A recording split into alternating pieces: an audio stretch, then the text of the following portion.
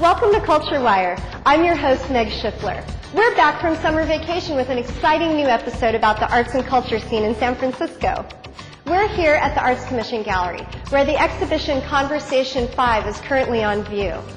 On this episode of Culture Wire, we'll meet one of the artists from the spectacular exhibition and travel to the heart of the Western Addition to check out the newly renovated African American Arts and Culture Complex. We'll also take a closer look at how the arts impact the city's economy with a visit to the King Tut exhibition at the De Young.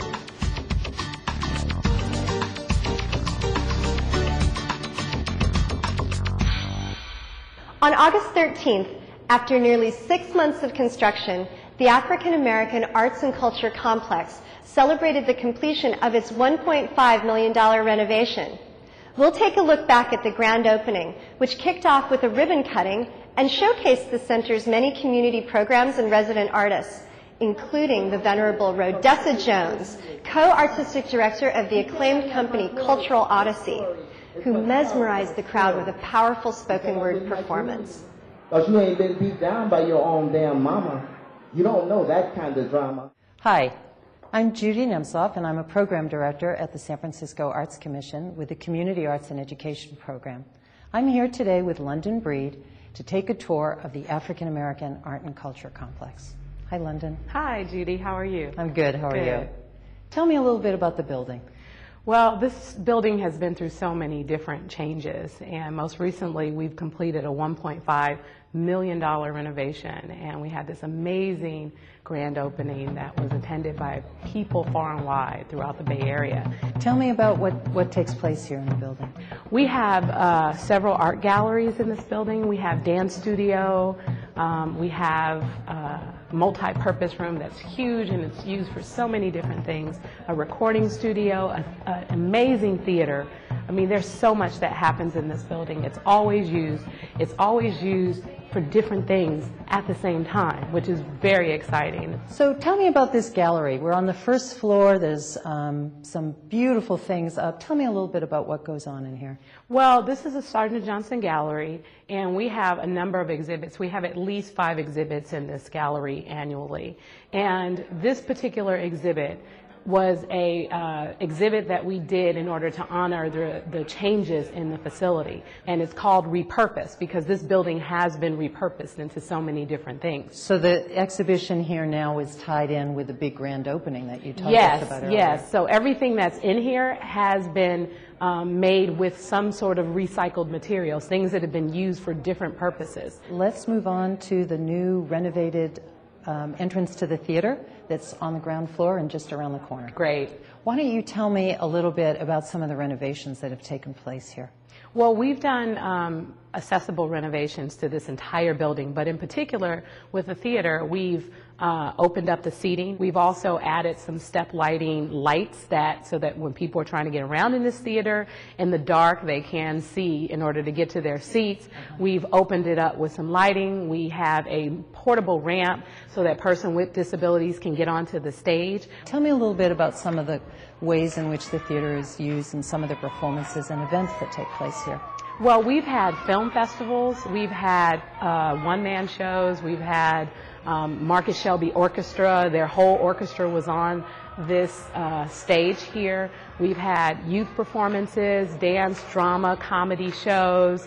I mean, just anything that you can think of. Well, it's a great first floor introduction to the African American Art and Culture Complex with the gallery and then the beautiful renovations that are in the bathrooms and now this beautiful tour of the theater. Let's head upstairs and see the other changes that are in the building. One of the things that's really a surprise is how big this building is and how much space and activity goes on here.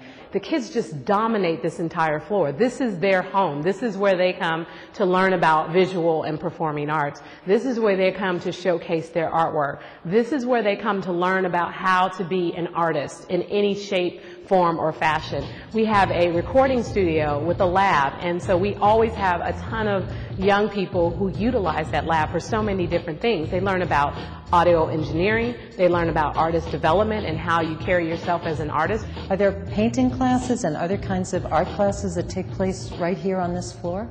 Yes, well, we have artists who come in and who teach the children visual art, of course, and they come up with innovative, creative things to do. But we also collaborate with the broader community. Artwork is brought here from all over the district, from Booker T. Washington Community Center, from Ella Hill Hutch Community Center. The other thing they do is claymation, so they do some films and they add sound to that, and so we have that playing. So we try to make sure that visual arts is not lost in everything that we do in this community. And we're standing in this incredible dance studio that's very alive with the dancers on the mural on the wall. Are there dance classes that take place here too? Of course there are. Dance classes are essential. Our kids love hip-hop dance, but we realize that there are so many different dance disciplines, and so we have taught over the course of the summer modern dance. And they did an amazing modern dance performance when we had our opening. It was absolutely incredible. That's great. I also love the drums that are over in the corner of the studio. They're part of the recycle theme from the gallery downstairs. Yes. They're just beautiful, and the kids playing them were a great part of the opening. Yes, yes, they had a good time. They took the old water cooler, the empty ones, and they just start painting, and I'm like, I have to pay for those. They look but, great. You know, when I heard them playing and just hanging out and just enjoying themselves and creating this cool little environment just in their world, and everyone started to gather around them and dance and have fun, that's what art is about. It's about creativity. It's about having fun. It's about, you know, discovering what's inside you and allowing it to come out and everyone to see. That's exactly right. Let's go upstairs and see what's taking place on the third floor now. Great. This exhibit is called Simply Nina. And what we did was put out a call for artists, and we had a response for artists all over the Bay Area. This is 26 artists who created original pieces for this particular exhibit to highlight Nina Simone, to highlight her beauty. And why did you decide to open your grand reopening with the Nina Simone, Simply Nina show? We decided to open with this particular exhibit of Nina Simone in order to pay homage to our ancestors, to say to our young people, we have some amazing artists who live their lives enjoying what it is that they do. And we wanted them to understand what Nina Simone is about and what other artists are about. There's a great moment when you come off of the elevator and there's a beautiful interview, one of Nina Simone's final interviews. And it kind of is a wonderful welcome to all of the renovation that's taken place here on the third floor, as well as an introduction to the Simply Nina exhibition. What else is going on the third floor? It feels very different than the other two floors. We do everything here. We do events, we do programs, we do classes, we do meetings. We have so many different things that this place offers, not only to the community, but to the broader San Francisco.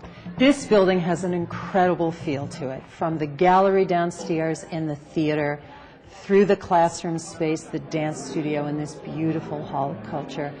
Tell me a little bit about how you've gotten this building here, about the spirited community, and how you work with the community to really sustain this incredible building. I wanted to make sure that we created the kind of environment that people can thrive in, that people can grow in, that people can become who they are in their culture, in their everyday lives, and to be better at what it is that they do, whether it's the arts or anything else that they choose to do.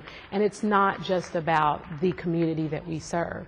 We understand that there is such a need for African American institutions in the Bay Area to thrive. And I want to be an example to all the young people who are coming up now to say, hey, you can do it, anyone can do it. Not your circumstances should never dictate your outcome, and you can become successful, and you can give back to your community, and you can make a difference. And all the people that tend to come through these doors are people who care not only about this institution, but they care about making a difference. And so that's what this place is about. If you want to make a difference with anyone in the arts or whatever it is that you choose to do, come here. This is the place that's here with open arms. You've done an incredible job. You should be really pleased and proud. It was a wonderful grand opening, and thank you so much for your time today and showing me around your building. Thank you, Judy, for having me. Thanks, London. Be sure to check out the art exhibitions Simply Nina and Read Purpose, which are now on view at the African American Culture Complex. To learn more about the center and its upcoming exhibitions and performances, visit www.aacc.org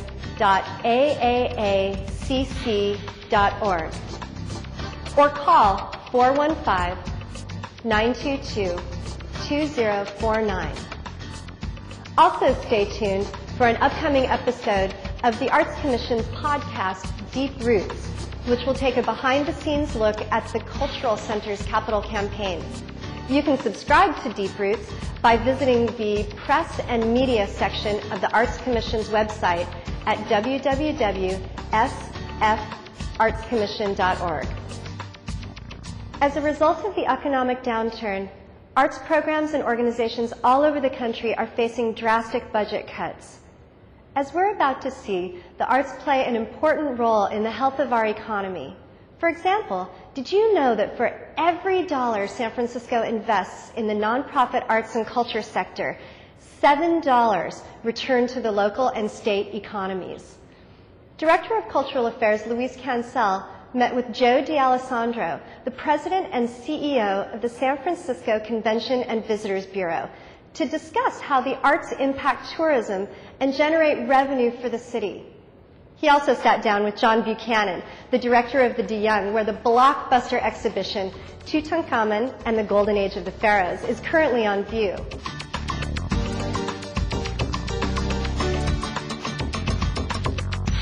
Welcome to the second season of Culture Wire. You know, San Francisco is blessed with several world-class museums, and today we're in Golden Gate Park visiting one of those world-class museums, the De Young Museum. The De Young has several exciting collections: oceanic art, African art, art of the Americas, and as we stand here now, a very important and impressive paintings, American paintings and sculpture. But in the life of a museum, they also organize and mount special exhibitions. And joining me today to talk about one of those special exhibitions is the director, John Buchanan. Hi, John. Hey, Louis. I'm happy to have you here amidst the great Rockefeller painting collection of the De Young Museum, and hopefully to talk about our current special exhibition, King Tut. Absolutely. Because actually what we wanted to focus on with you today, John, is, as we mentioned, we know that the museum has great permanent collections, but you have organized one of a very, very important special exhibition of Tutankhamun. And I wondered, what is the impact of this special exhibition has been on your attendance? Well, Louis, first of all, you know this is a really significant milestone for not only the museum but also San Francisco. The King Tut exhibition was here in 1979 in a smaller version. I like to say that he's back, he's older, he's bigger, and he's brought his family with him this time. There are over 120 objects and works of art in our current exhibition that comes to us from the Cairo Museum. The King Tut exhibition, Louis, like all of our special exhibitions, finds its strength and derives its origins from our own collections here at the museum. And you know that we're interested not only in American paintings but also in antiquities, including ancient Egypt. So it is part of the history of the museum, it's part of our collections, and it's a natural for us to want to share these treasures before they're never seen again with people here in San Francisco and people who come to San Francisco from throughout the United States and the world. You know, one of the things we wanted to know, John, was how did you bring this exhibition here? Well, just shortly after my arrival in early 2006, the Egyptian government contacted us and said, we're going to put King Tut back in America for a few select venues. We know that in 1979 the original exhibition occurred at the De Young Museum. Would you be interested? And so we leapt at the chance to be able to do that, because the works of art unto themselves are incredible treasures and have resonance with our audience. And as I say, this has a piece of history of the museums itself. And I know that the exhibition is going to be here all the way until March 28th of 2010. But what has been the sort of the impact in terms of audience for you here? Well, we opened to the public on June the 27th, and we've had several 100,000 visitors purchase tickets to see the exhibition. We are exceeding our expectations, and at the end of the run of the exhibition, we will release final figures. Suffice it to say, we're very pleased with this, and we think that it particularly, Luis, has played well for the tourist season here in San Francisco.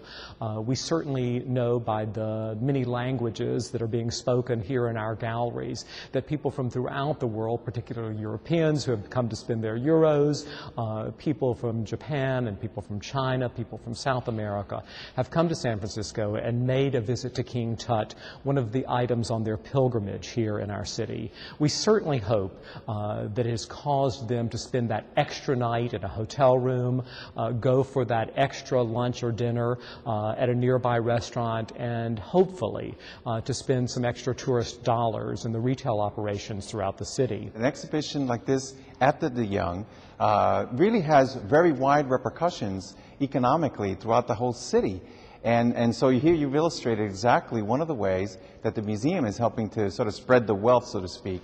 I also think, Luis, that, as we say, a rising tide lifts all ships. And I'd like to think that the tourist business here in San Francisco over the past 4 months, let's say, has helped all organizations, not to mention businesses. We have this wonderful synergy now with our new neighbor, the California Academy of Sciences. And it thrills me to no end when I see the cross current and the backfill between our audiences on a daily basis. Let's talk a little bit about the extraordinary works that are in the exhibition. I know I've had the opportunity to visit the exhibition on 2 occasions now, and I'm really struck by, especially the polychrome wooden, sculptures and objects that are in the exhibition. It's phenomenal. Yeah, isn't it? these are 4,500-year-old objects in many instances. And it's hard for us, in modern times to really wrap our minds around the beauty, the craftsmanship, the delicacy, not to mention the sensitivity and fragility of these objects that have survived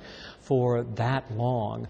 I spoke earlier about 50 objects came to us in 1979. We now have over 120 objects. And I think that 5 of my favorite new objects include some of those polychrome objects. One is that wonderful wooden polychrome statuette of King Tut himself. I think it is the greatest object in the exhibition because it allows us to look over that many years into the eyes of a real human being. It's not the sort of iconic image, it's the natural, realistic image of a young teenage boy. Fabulous object. We also have the inclusion of 2 nested small fetal coffins, and in fact they're quite exquisite gold enameled objects that were found in King Tut's tomb. They contain fetal material that are leading the experts and scientists to believe that the contents of these coffins were the children or the offspring of King Tut. And just shortly the DNA results will be available to confirm that and perhaps to even attribute not only the fatherhood but the motherhood. That's very exciting. It's really very cool. This is phenomenal. Also, as I mentioned, King Tut brought some of his family members with him, and we have the incredible coffin of Tuya, an in-law of King Tut's father, Akhenaten, in all its golden splendor, and something really not to be missed. And, one of the things that I also wanted you to sort of let our viewers understand is how a special exhibition like this helps the museum, from Egypt. Oh, well, it's what I call an international cultural exchange. And every person who comes to the exhibition must have a ticket. And part of that ticket price goes back to the Egyptians to help them in the restoration of their museums, and particularly in the building of a new museum at Giza. So, John, I just want to congratulate you for bringing this extraordinary collection to San Francisco. And I want to give you the last word to our viewers. So what would you say to them come now, because this is an exhibition that you're going to want to see more than once. It's intriguing, 120 artifacts and works of art, really a walk through ancient Egyptian history through the eyes of one of the most famous individuals who've ever lived. Joining me now is Joe D'Alessandro, the president of the San Francisco Convention and Visitors Bureau. And Joe, why is it that San Francisco always seems to rate, at the top as a tourist destination? We're iconic. People from all over the world imagine coming to San Francisco. They've seen San Francisco on movies and on television shows and have always had strong, compelling desires to come here. So we're fortunate because of that. For relatively a small city where we are a world-class destination. And I think it's also, part of that diversity has also allowed the city to sort of celebrate its cultural diversity. And so it has developed a very interesting cultural infrastructure, over time. Right now, the legacy of De Young has led to the expansion of a really phenomenal museum, which currently has this Tutankhamun exhibition. And what do you think that museum and that exhibition impact is on the economy of San Francisco? What you're finding is you'll find visitors, whether they're coming from, say, somewhere nearby like Sacramento, or coming from Los Angeles, or coming from Seattle or Portland, the nearby markets, will make a special trip to San Francisco because they hear that the De Young is having the Tut exhibit. And when they come here, they have to pay for transportation, they're paying for hotels, they're paying for restaurants, they're spending not only just a few hours in one day to see the exhibit, but they're going to stay several days to try to get the whole San Francisco experience as part of what they're doing. And that's what really contributes significantly to the economy. What's an interesting statistic nationally is that more people go to arts and cultural institutions and exhibits than go to spectator sports. So you have this blockbuster exhibition at the De Young.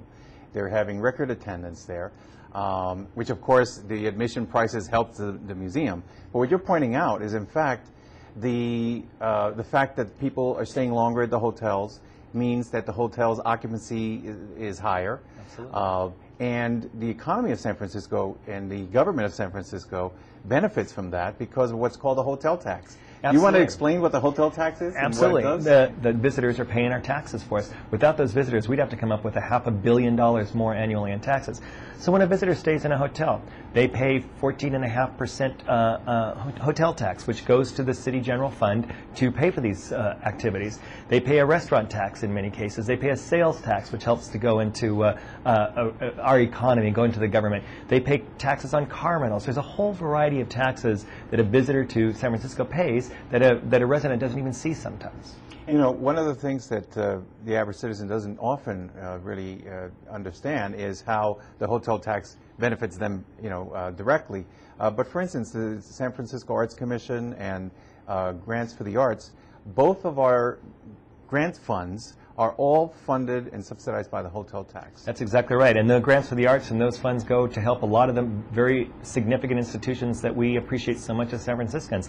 Some of the major institutions and some of the minor and kind of up-and-coming arts groups in San Francisco are helped by Grants for the Arts and the Arts Commission. Also, some of our street festivals and fairs that we enjoy so much are helped through that hotel tax. So that hotel tax really does play a major role in the quality of life that we treasure so much here in San Francisco. Yeah, like for instance, the cultural centers that the Arts Commission funds. There's 7 different cultural centers.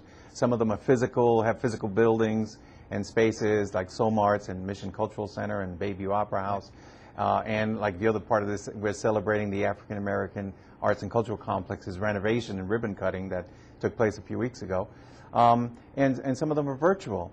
And so, it's really, people don't make the connection sometimes how a major exhibition at the De Young, Tutankhamun, will eventually, through its economic impact on the city, also benefit neighborhood cultural institutions. That's exactly right. And frankly, without the room tax, the hotel tax going into these cultural institutions, many of them could not exist as they are today. They couldn't have some of the programming that they have today, or they certainly couldn't charge the prices that we enjoy today, because it would have to be more without that hotel tax. So those tourists that come in for a blockbuster and spend their money in the community and see other arts events and institutions really do help the arts scene in San Francisco quite a bit.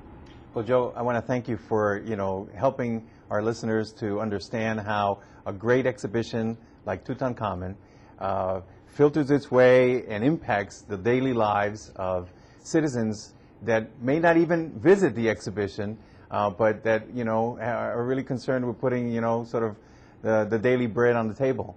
It's absolutely right, Luis. Thank you for letting me share that enthusiasm for what the arts and culture do to the quality of life in San Francisco. Tutankhamun and the Golden Age of the Pharaohs will be on view until March 28, 2010. To find out more and to purchase tickets in advance, visit famsf.org. In addition to being the host of Culture Wire, I'm a contemporary art curator and the director of the San Francisco Arts Commission Gallery. Currently on view in the gallery is the exhibition Conversation 5, which is part of an ongoing series of exhibitions featuring a local artist alongside an artist from another point on the globe. The intent of this series is to give visitors a closer look at the production of two individual artists and to show how artists from our region participate in an international contemporary art dialogue. Making its Bay Area premiere, Nicholas and Sheila Pye's critically acclaimed video, Loudly Death Unties, is a contemporary take on an ancient Irish folktale in which a banshee's scream announces the inevitable death of someone. In Loudly Death Unties, a banshee in the form of a little girl appears to a couple, and through a series of uncanny circumstances, she forces one lover to say goodbye to the other. Local artist Jamie Vasa is renowned for her exuberant glitter paintings depicting dark and dramatic narratives. For Conversation 5, we commissioned Jamie to create a new series of paintings that revolves around the mythical stories of sirens luring sailors to their death. I like the figures in my pieces to be kind of personifications of the glitter. And the glitter is this thing that is that's kind of captivating and beautiful and also feminine. I probably have accumulated close to 200 different colors of glitter. Some of them are more reflective than others, some of them are really powdery and fine, and I can do very crisp details. I paint with the glue, and I paint like one little section at a time and say, okay, this is going to be matte black, or this is going to be shiny black, or this is going to be shiny black with a little bit of green in it.